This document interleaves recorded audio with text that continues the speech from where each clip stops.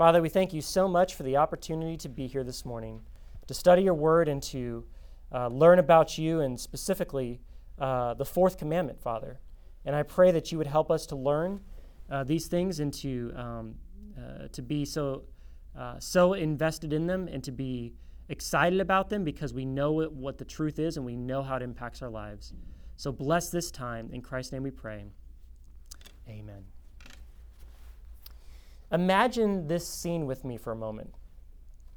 You're hanging out with your friend on a sunny, comfortable 75-degree afternoon, and there isn't a cloud in the sky, the sun's shining, the birds are chirping, there's a slight breeze coming through, the butterflies are fluttering around, all that kind of stuff, right? And you and your friend have been good friends for a long time, but your friend is not someone in this room. This friend of yours, sorry people, but this friend of yours is actually goes to a different church in town, okay? But maybe you're like shooting hoops in the backyard, or maybe you're swimming or something like that, and you're just having lots of fun. But then you remember something, and you moan out loud. Oh, man. And your friend turns to you and asks you, what's wrong? You reply, I just remembered. I have chores to do tomorrow. And you expect some, sympathy from your friend, but your friend actually surprises you and catches you way off guard and says, I never have to do chores on Saturday. I'm not allowed to. You're like, what? Like, come again? Like, you aren't allowed to do chores on Saturday? Where do I sign up for this? Like, seriously. But once you kind of get past the shock of how amazing it would be if you guys could just switch lives for a moment, you begin to wonder, why isn't my friend allowed to do chores on Saturday? That doesn't make any sense. So you ask him or her, friend, why aren't you allowed to do chores on Saturday? Your friend tells you, we go to a Seventh-day Adventist church, and we're Sabbatarians. The Bible tells us in the fourth commandment to keep the Sabbath holy, and that's what we do. The Sabbath day is always Saturday, so we don't do any work on the Sabbath because God tells us we shouldn't. That's what they say. And so as you stare at your friend in disbelief, let me turn this into slow motion for a moment and list for you several out of a million thoughts that you have in your mind that are happening all at the same time here, okay? Thoughts like, what's a Seventh-day Adventist church? What's a Sabbatarian? What's a Sabbath day? What does my friend mean we don't work on Saturday? Does that mean they don't do any manual labor, period? What about sports? Are they not allowed to play football or soccer or whatever? That sounds kind of strenuous, work-related. What about making breakfast or lunch or dinner? Are they not allowed to eat food? Are they starving on Saturday? Should I not be working on Saturday? Is my friend right and I'm wrong? And have I been duped this whole time by my parents to do chores on a day I was never supposed to? Have I been breaking the fourth commandment all along? Hey, the fourth commandment, we know that one, right? We think, I know the hand motions for that one, like the pillow, right? It's like, yeah. So all these thoughts are going through your head all at the same time.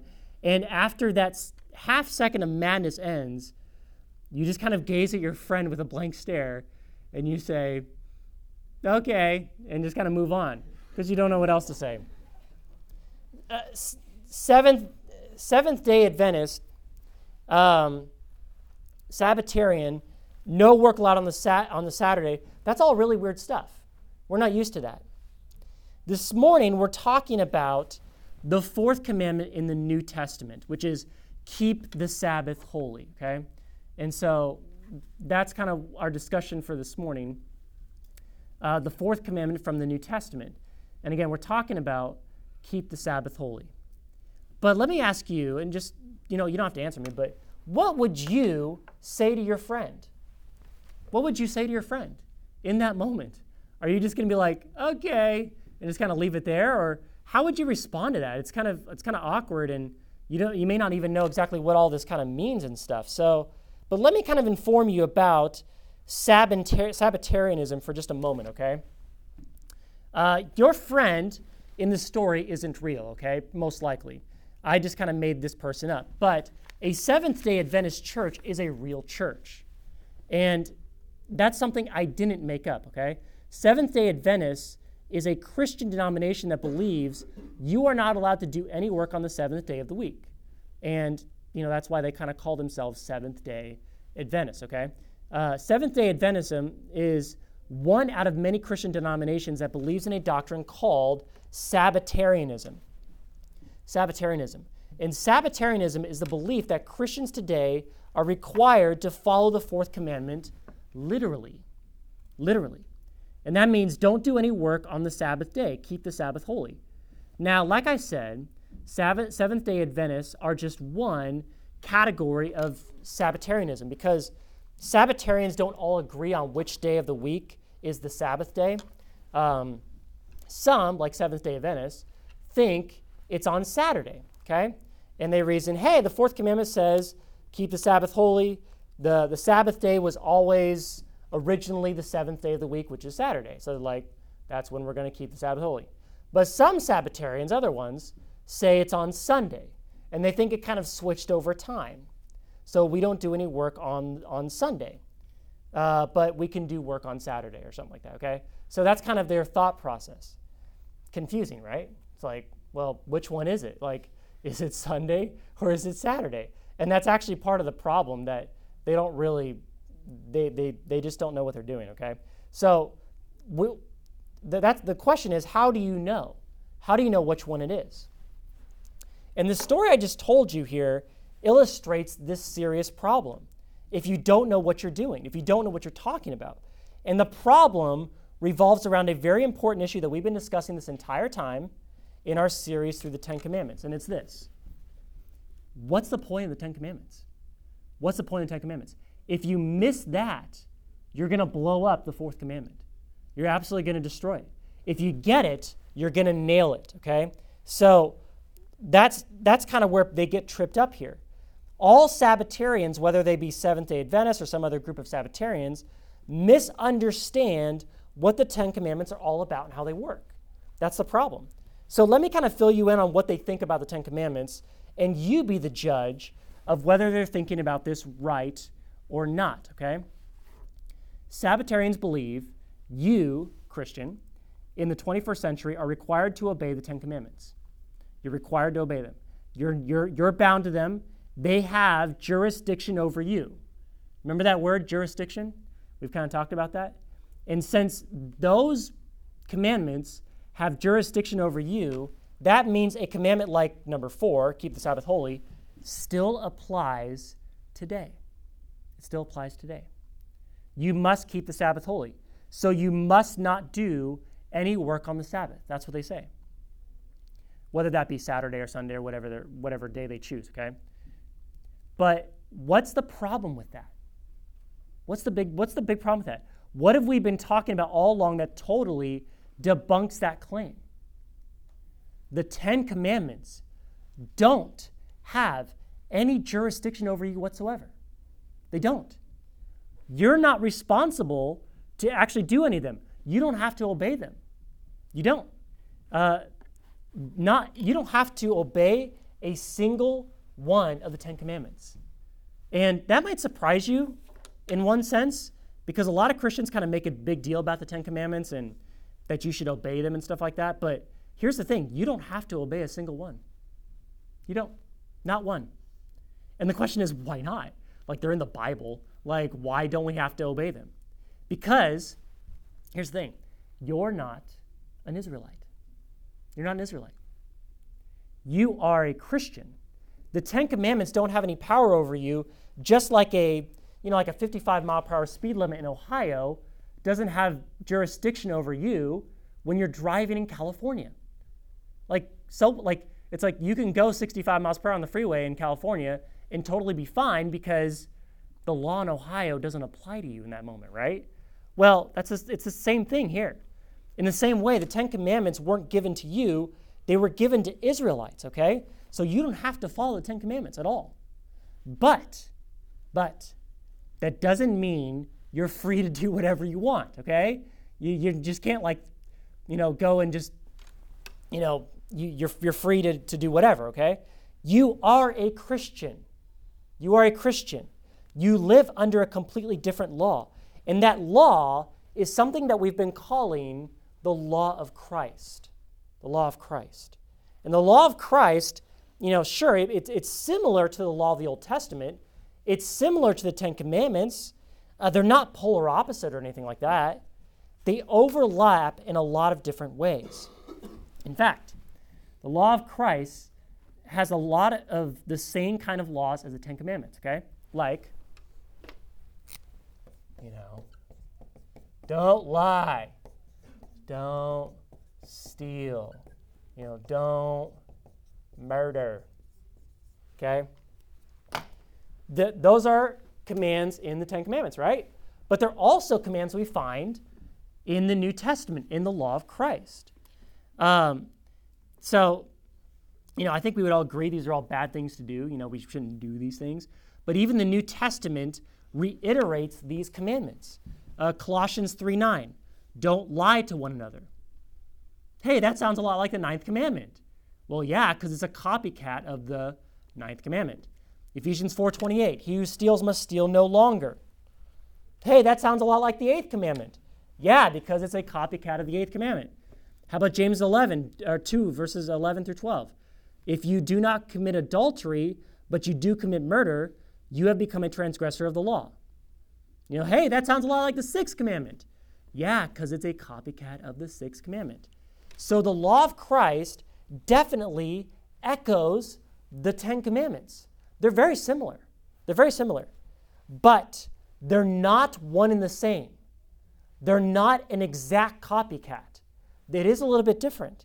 There are some differences that are very notable, and as we jump into the New Testament to locate the 4th commandment, here's where we find a major difference.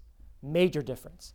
The law of Christ never, ever, forever, never, ever, never, ever asks you to keep the Sabbath day. Never. That law never transferred over from the 10 commandments. Never did. The 1st commandment did. The 2nd commandment did. The 3rd commandment did. But the 4th commandment, not really. Sort of, but not really. This is the most different commandment between the two laws that we will find. The 4th commandment is quite different. You don't have a special day each week where you're required not to work. The Bible in the New Testament doesn't ask you as a Christian to not work on a certain day. It doesn't. You're never going to find, don't work on Saturday. Even though, in our culture, a lot of us don't work on Saturday. It's true. But that's just a cultural thing. That's not a biblical thing, okay? And some people say, well, Sunday's the day where you're not supposed to work. No, it's not. The Bible never says you can't work on Sunday. And actually, it never even says that you have to meet for church on Sunday. It never says that. And it's well then, why do we meet on Sunday? Well, there's a whole other bunch of reasons why we meet on Sunday, and it's a good thing to do, okay? But that's not necessarily for our discussion right now, okay? But you're never required to not work on a certain day, okay? So here's the $1 million question with all this, okay? Can't we just ignore the 4th commandment then? What's the big deal? Is there anything that we can actually learn from the 4th commandment? I mean, if we're no longer required to observe a Sabbath day of rest, what's the point of even talking about the 4th commandment in the first place? Why are we even talking about this? Why did I spend, a couple weeks ago, an entire sermon in the Old Testament on the 4th commandment? Why am I spending an entire sermon on the 4th commandment in the New Testament? Who cares? We don't have to follow it. What can we possibly learn from the 4th commandment if it's no longer in force? We can't just skip over this, though. We can't, because the law of Christ does talk about the 4th commandment. The New Testament does talk about the 4th commandment. Now, it doesn't repeat the 4th commandment word for word, but it does address it in kind of a backdoor sort of way. And it all has to do with the fundamental principle that comes behind the 4th commandment. And that is something we talked about a couple of weeks ago. And the principle is this.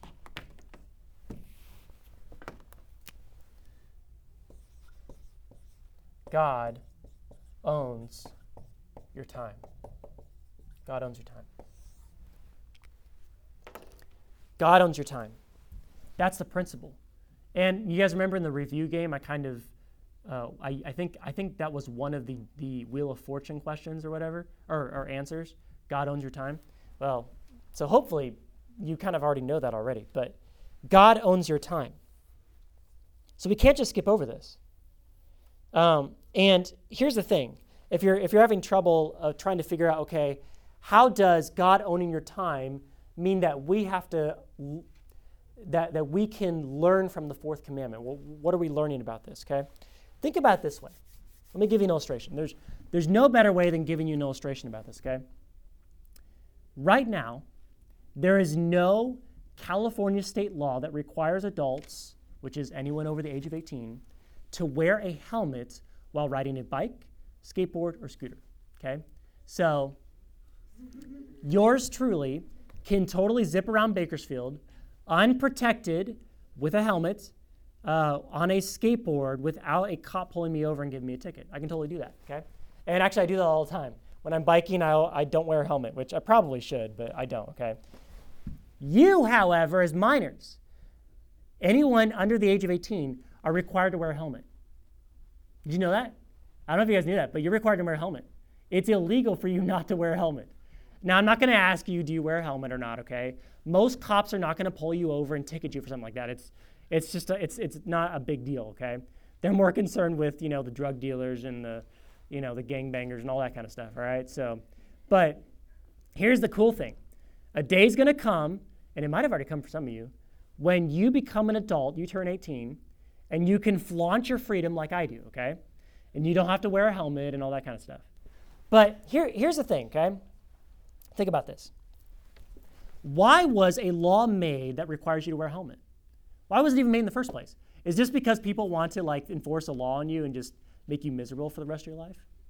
No. There's always a purpose behind a law. What's the purpose behind this law? Your safety. Your safety, right? Every law has a principle behind it, a reason that brought it into an existence in the first place. And safety is the principle behind the helmet law, okay? Now, listen carefully here, okay? So I'm going to tie this all back together to what we're talking about. I'm an adult, so the helmet law doesn't apply to me anymore. Doesn't apply to me. It used to, but not anymore. I don't have to obey it. Okay? But just because the law doesn't apply to me anymore, does that mean the principle of safety no longer applies to me anymore? No. I mean, am I totally free to throw caution in the wind now just because this law doesn't apply to me? Can I just run out in traffic with my bike or skateboard and just zip through and not even care about lanes or lights or anything or traffic signs or anything like that? No, I can't do that. I have to be safe. Even if there's no law that says I need to wear a helmet, okay? I have to be safe. Safety still should be my concern. The law assumes that I've been trained for 18 years of my life to be safe when I skateboard, okay? So do I have to wear a helmet to be safe? Not necessarily. I can still be safe without a helmet. But do I have to be safe? Yes. That principle is still in play. So now, let's apply this thought pattern to the fourth commandment, okay? Just like there was a principle, a reason behind the helmet law, which is safety, there's a principle, a reason behind the fourth commandment, and it's this: God owns your time. God owns your time.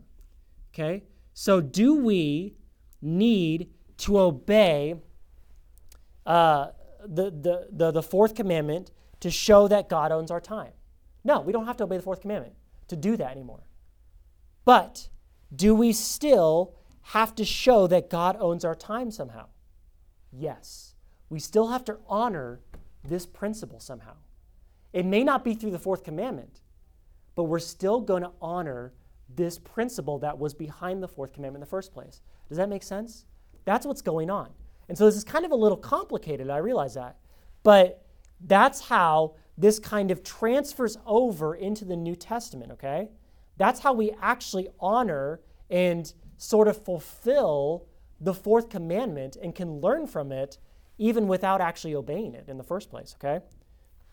So we're not Israelites, we're Christians. The law is notably different for us here, and the Ten Commandments required Israelites to observe the Sabbath, to uphold the principle that God owned their time, but the law of Christ doesn't require us to obey it. So still, we as Christians need to uphold this principle that God owns our time, okay?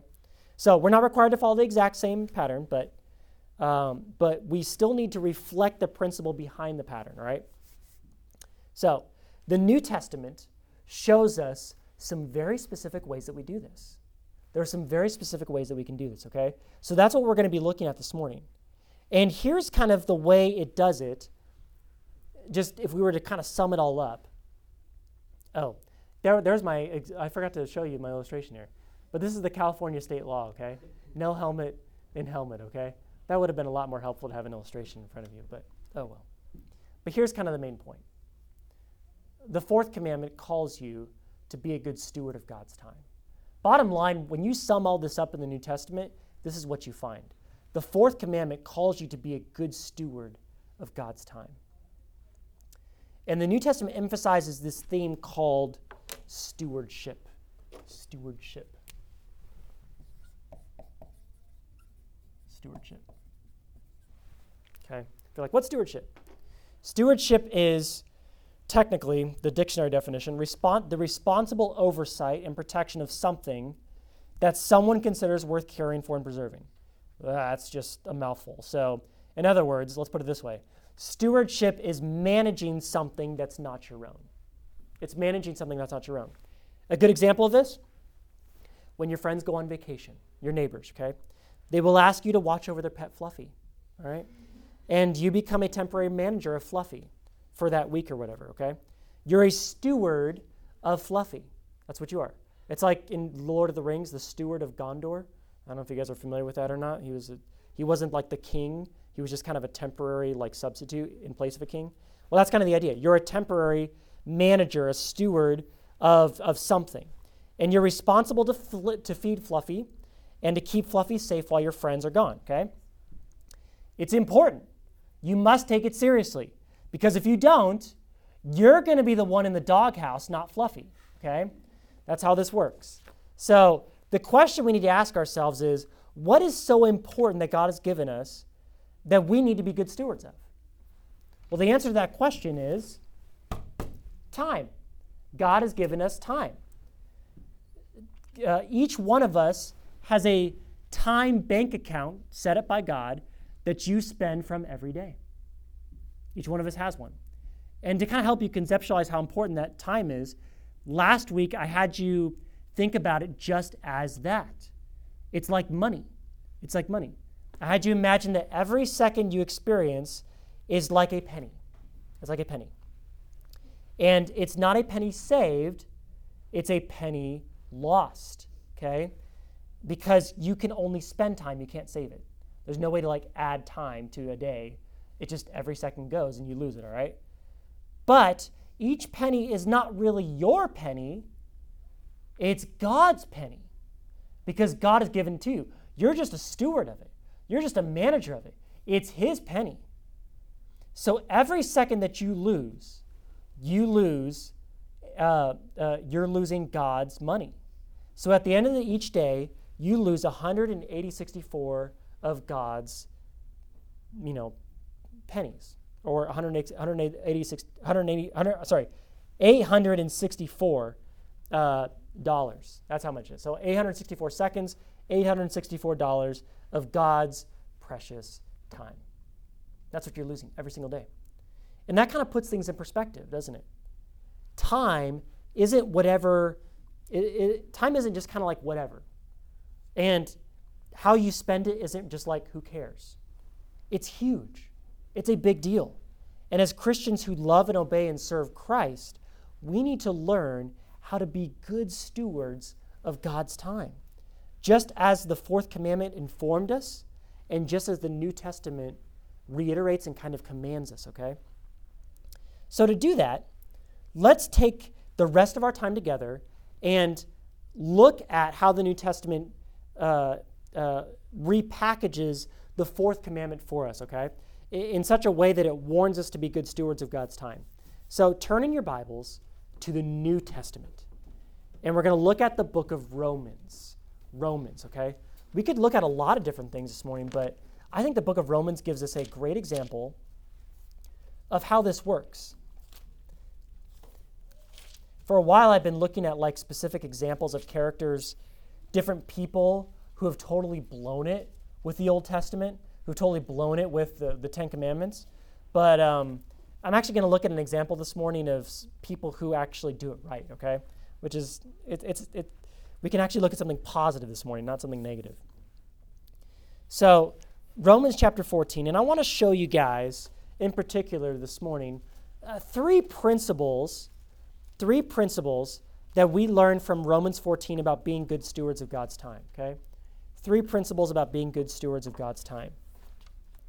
And the first principle we learn from Romans 14 is this: stewardship is flexible, but not free. Stewardship is flexible, but not free, okay? And this comes from verse 5 of Romans 14. Romans 14:5. It says, one person esteems one day better than another, while another esteems all days alike. Each one should be fully convinced in his own mind. Now, the book of Romans is all about the gospel of Jesus Christ. Okay, I don't know if you know that, but that's what it is. It's all about the gospel and how it transforms everything. In the last few chapters of this book, the Apostle Paul describes how the gospel even changes your personal life, the way you live your life, okay? That's what it does. And there's some very distinctive ways that your life needs to change because of the gospel. In Romans 13, for example, Paul says you need to obey the government. That's a very important, specific way that you live out the gospel before the world. Obey your government. You need to love one another. You need to do good to one another.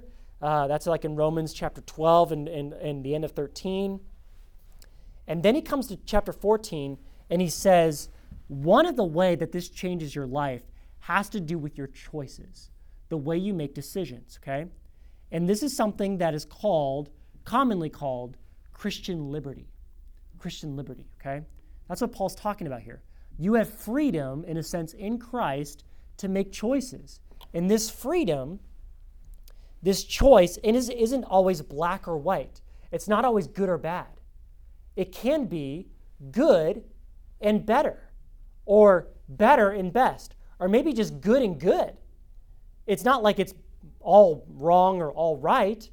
It could be, just this is good and maybe this is a little bit better. And so it's not like it's sinful to choose this one and not sinful to choose this one. It could be not sinful to choose this one and not sinful to choose this one. Why? Because you have freedom in Christ in some choices that you make to actually choose something and honor Christ in whatever you choose. There's options available to you, okay? So if you're having trouble kind of tracking with this, let me kind of give you an example of this. Here's two options you could have this afternoon, okay, when you go home today. You could either take the notes that you've jotted down in church this morning and review them this afternoon. You could do that. Or you could take a nap, okay? You can either take notes or take a nap. Now, traditionally, we're used to thinking about it this way. One is more spiritual than the other. Reviewing your notes is right, and taking a nap is sinful. We kind of think about it that way, okay? But our flesh is always like, I'm going to take a nap anyways because I don't care, okay? But here's the thing. Christian liberty says neither of those are right or wrong. Neither of those are right or wrong. You have the option to choose. And what makes a decision right or wrong, in this case, isn't the choice that you make, but the reason that you chose it in the first place. What's the motivation for why you chose what you chose? That's what makes it right or wrong. So in other words, here's how this kind of works, all right? You can read your sermon notes this afternoon for a good reason. You could say, I want to let what I learned this morning kind of sink in just a little bit more. That's a good reason. You can take a nap this afternoon for a good reason. You can be like, I want to rest and be refreshed for the evening service. Pastor Steve has been encouraging us to actually take naps in the afternoon, okay? There's a good reason for it. You can do that. You have the choice. It's up to you. You're not restricted to do one particular thing all day long. The Israelites were back then, but you're not. You're not restricted. But you can also read your sermon notes this afternoon for a bad reason. You can read them for a bad reason. You can say, I need to earn favor with God, and reading my sermon notes will help me do that. That's a bad reason. You can't earn favor with God. Christ has already done that. That's moralism. That's behaviorism. But you can also take this nap this afternoon for a bad reason. You can say, I want to be lazy and selfish and things like that. That's a bad reason, okay? So there's flexibility here. But back in Israel's day, they didn't have the flexibility that we have. They had the Sabbath day, and they had to not work on the Sabbath day. And if they did any work, it was sinful. And that wasn't the only way. That wasn't the only thing that God controlled in their life in terms of their calendar. There were a lot of ways that God limited their schedule, okay? Let me give you kind of several examples here, right? They had to observe a Passover every year, the Feast of Unleavened Bread, the Feast of First Fruits, the Feast of Weeks, the Feast of Trumpets, the Day of Atonement, the Feast of Booths. And some of these feasts lasted for days, and they had to do them. It wasn't an option. You can celebrate the 4th of July or not celebrate it, and no one's going to arrest you for it, okay? But if you're an Israelite, you had to celebrate these things, or else you were in big trouble. Like with the entire nation, not like with your church. It was actually like a national crime, okay? So every month, they had to observe new moon feasts. Every 7th year, they had to observe a Sabbath year feast. Every 50th year, they had to do a Feast of Jubilee. And this isn't even including the sacrifices they would make on a regular basis, whether they be burnt offerings, peace offerings, grain offerings, sin offerings, or trespass offerings, okay? And some of those they may have to do daily. They were very restricted in their time. Israel had zero flexibility in their schedule, zero. And God dictated their calendar. And you're like, that sounds really bad and awful. Actually, it's not as bad as you think it was. It was all they were eating all the time. It was just feast after feast after feast. So it wasn't that bad. But they had to do it. Romans 14:5 says, though, some Christians observe one day a week, some observe every day. And everyone should be fully convinced in his own mind what they do. In other words, you have the choice. You can go to church 6 days a week or 7 days a week, or you can go to church 1 day a week. And some people did that back then. Some people went to church every day. Some people went to church 1 day. And it wasn't wrong to do one or the other. That wasn't the point. The point wasn't, are you attending church more than so-and-so so you can look more spiritual? The point was, are you doing what you're doing for the right reasons? That was the point. Are you making every moment count for the glory of God? That was the point. So for some people, that meant going to church every day because they just couldn't get enough of church. They just loved it. For some people, it meant only going once a week because they had responsibilities that they couldn't get out of every day. So they had work, and they had all that kind of stuff. So, but that it doesn't matter though how many times they went to church. What matters was, were they trying to do it for the glory of God? That was the point. They were both right, but in this case. So there's flexibility here, but it's not entirely free. It's not entirely free because it all goes back to what's your motivation for doing it. So you, Christian teenager, have been given the opportunity to choose what you can do, what you want to do with your time. You have that freedom. But that freedom isn't a license to do whatever you want. It's not. It's not. Is what you choose to do with your time honoring to the Lord? Does it honor Christ? Do you know why you do what you do? Do you know why you do what you do?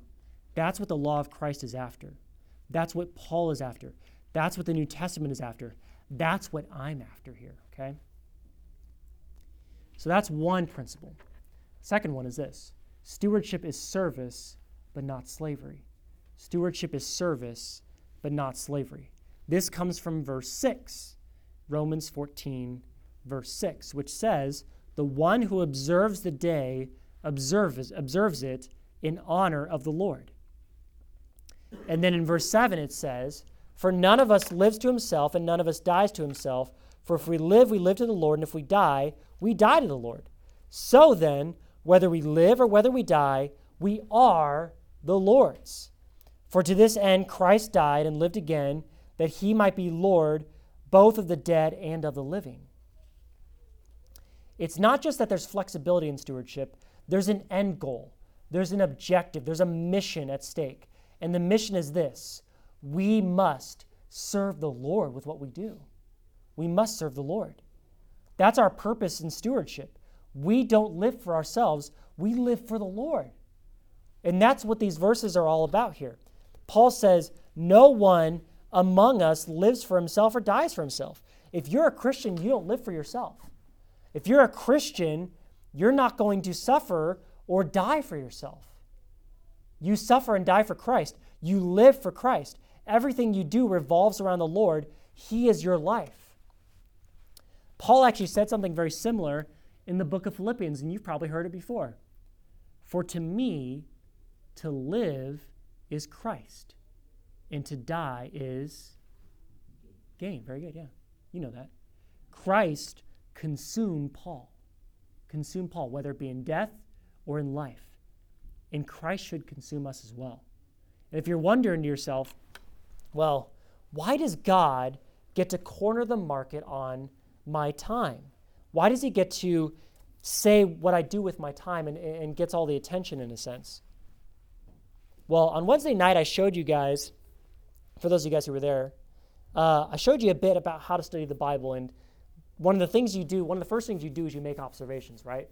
Make observations. Well, here's an observation for you about Romans chapter 14, verses 6 through 9, okay? Look at the screen here, okay? I've kind of highlighted for you so you can see it. Look how many times Paul uses the name Lord, okay? In 4 verses, he uses it 7 times. The one who observes the day observes it in honor of the Lord. The one who eats in honor of the Lord, since he gives thanks to God, while the one who abstains in honor of the Lord, and gives thanks to God. For none of us lives to himself, none of us dies to himself.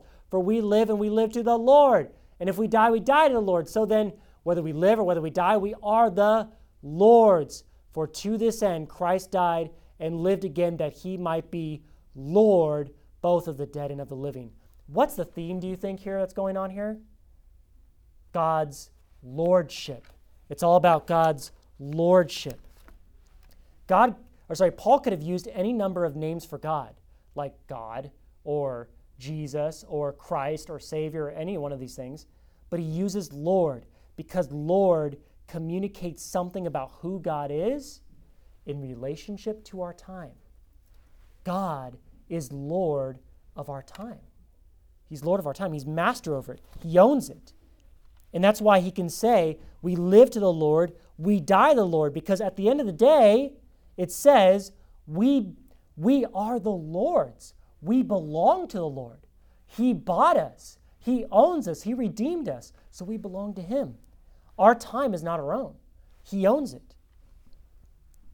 And so the bottom line question here is this: who runs your schedule?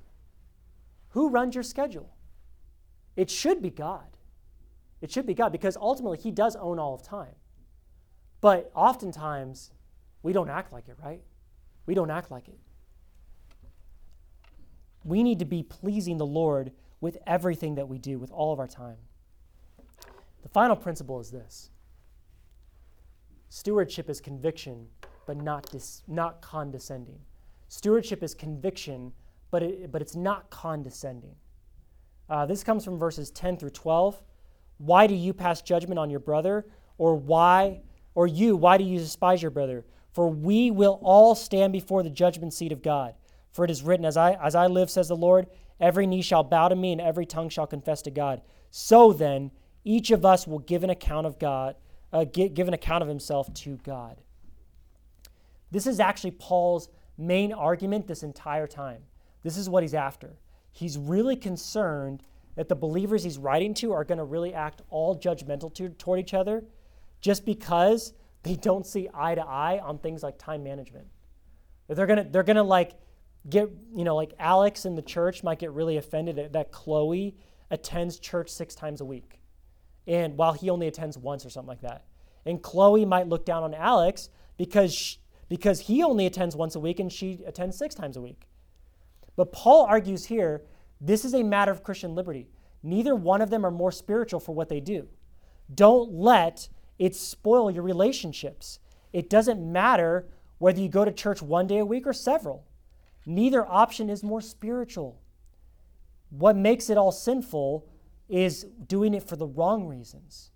That's what makes it wrong. But while Paul doesn't want them to look down their noses at each other, he still invites them to develop a conviction about how they use their time. Have conviction about what you do with your time. Don't just kind of follow the crowd. Actually know why you do what you do and when you do it. Have conviction. Be fully convinced in your mind, as verse 5 says, about what you're doing with your time. So, set a schedule that's honoring to God and stick to it, even if it's a little bit different than everybody else. And it's like, well, no one else is doing it. Well, so what? Set a schedule that's honoring to God. So, those are the 3 principles that we learn from Romans chapter 14 about how God owns our time and how we can be good stewards of God's time. Now, let me really quickly close with this. There's a lot of things we could talk about of how to actually bring this into our lives. But let me give you 5 ways that you can be good stewards of God's time. And these will just kind of get you started, okay? This isn't all there is. This is just a handful, okay? Number 1, get yourself to church on Sunday. We've talked about this, and, I know for you guys, it's like, well, I don't have a choice. Like, my parents drive me and stuff, so it's, whatever. But, choose to be here even though it's not your choice. Choose to be here. Because a day is going to come where it is going to be your choice. It is going to be your choice. You're going to be able to decide whether you want to come on Sundays or not. Choose to be here. And when you're here, choose to be all here. Choose to be listening. Choose to be involved. Choose to be invested. Out of all of these options, of all these ways here to be a good steward of God's time, this one is non-negotiable. You actually have to do this one. And it's not just because it's a good idea, it's because it's actually commanded in the New Testament. Hebrews 10:24 says, "Let us consider how to stir one another up to love and good works, not neglecting to meet together, as is the habit of some, but encouraging one another, and all the more as you see the day approaching." So this is required, and it's important for us to meet on Sundays. We need to meet on Sundays. We must meet as a church together, and there's a lot of good reasons why, but for our discussion this morning, we don't have time to go there, but be here. Be here on Sundays. Number 2, get yourself around the Bible and believers as much as possible. Sundays are a good idea, but get around believers as much as possible. Get around the teaching of God's Word as much as possible. That's a great thing to do. Number 3, get yourself into the Word on a regular basis. So it's not just people teaching you. You read the Bible for yourself. That's a great way to use your time. Get yourself on your knees in prayer whenever possible. Out of all the 864 seconds that you spend every day, this is a great way to spend your time. I've never heard of anyone saying, wow, I really regret spending that much time in prayer. I've never heard anyone say that. I've never said it. When you pray, and when you're done praying, you find yourself thinking, this is one of the most rewarding things I've done. It's wonderful. Spend time in prayer. That's a great way to demonstrate that God owns your time. Okay? And last, get yourself evaluating the way you use your time. Get yourself evaluating the way you use your time. I say this because I know the culture that you live in. And it's a very spontaneous, kind of goofy culture, which is not all bad. But here's the thing. it's also very impulsive. Everyone acts on impulse. But the fourth commandment cautions you to think about what you do and to think about it carefully. Carefully. Plan what you're going to do and when you're going to do it. I know it's a novel concept, but plan it out. Be thoughtful. Know why you do what you do. Think about how much time you spend on this or that. How much time am I going to spend on homework? How much time am I going to spend on video games? How much time am I going to spend chatting with my friends, whether it be through text messaging or hanging out, things like that? Plan that out. Think about why I do it and how much time I'm going to give to it so that I can give attention to things that are important. Set up priorities. This is most important in my life. This is second most important. This is third most important. Have that in your mind. Be thoughtful. Don't be impulsive. Don't be impulsive. So, you and I are not Sabbatarians. We're not required to observe a Sabbath day every day of the week. But we are stewards. We are stewards. And what we decide to do with our time is central to our Christian walk. And it's vital to our Christian witness in this world. How are you spending your $864 every day? How are you spending them? Spend them for Christ. Spend them for Christ. Let's go to him in prayer. Father, I pray that you would help us to see ways that we can be spending our time for your sake and not for ourselves. Please help us to be mindful of your lordship over our time. And may we direct all of our attention to you and all of our resources and even our calendars and schedules for your purpose because we love you. Not because we feel like it makes us more spiritual, not because we think it somehow earns favor with you or anything like that, but not because we feel like we have to, but because we love you and we want to honor you in the best possible way. And bless us in this way and reward us with such joy and happiness as we rework our schedules for your name's sake. And may we just find that as a testimony to the fact that this is right, this is true, and this is what we need to do. In the name of Christ we pray these things. Amen.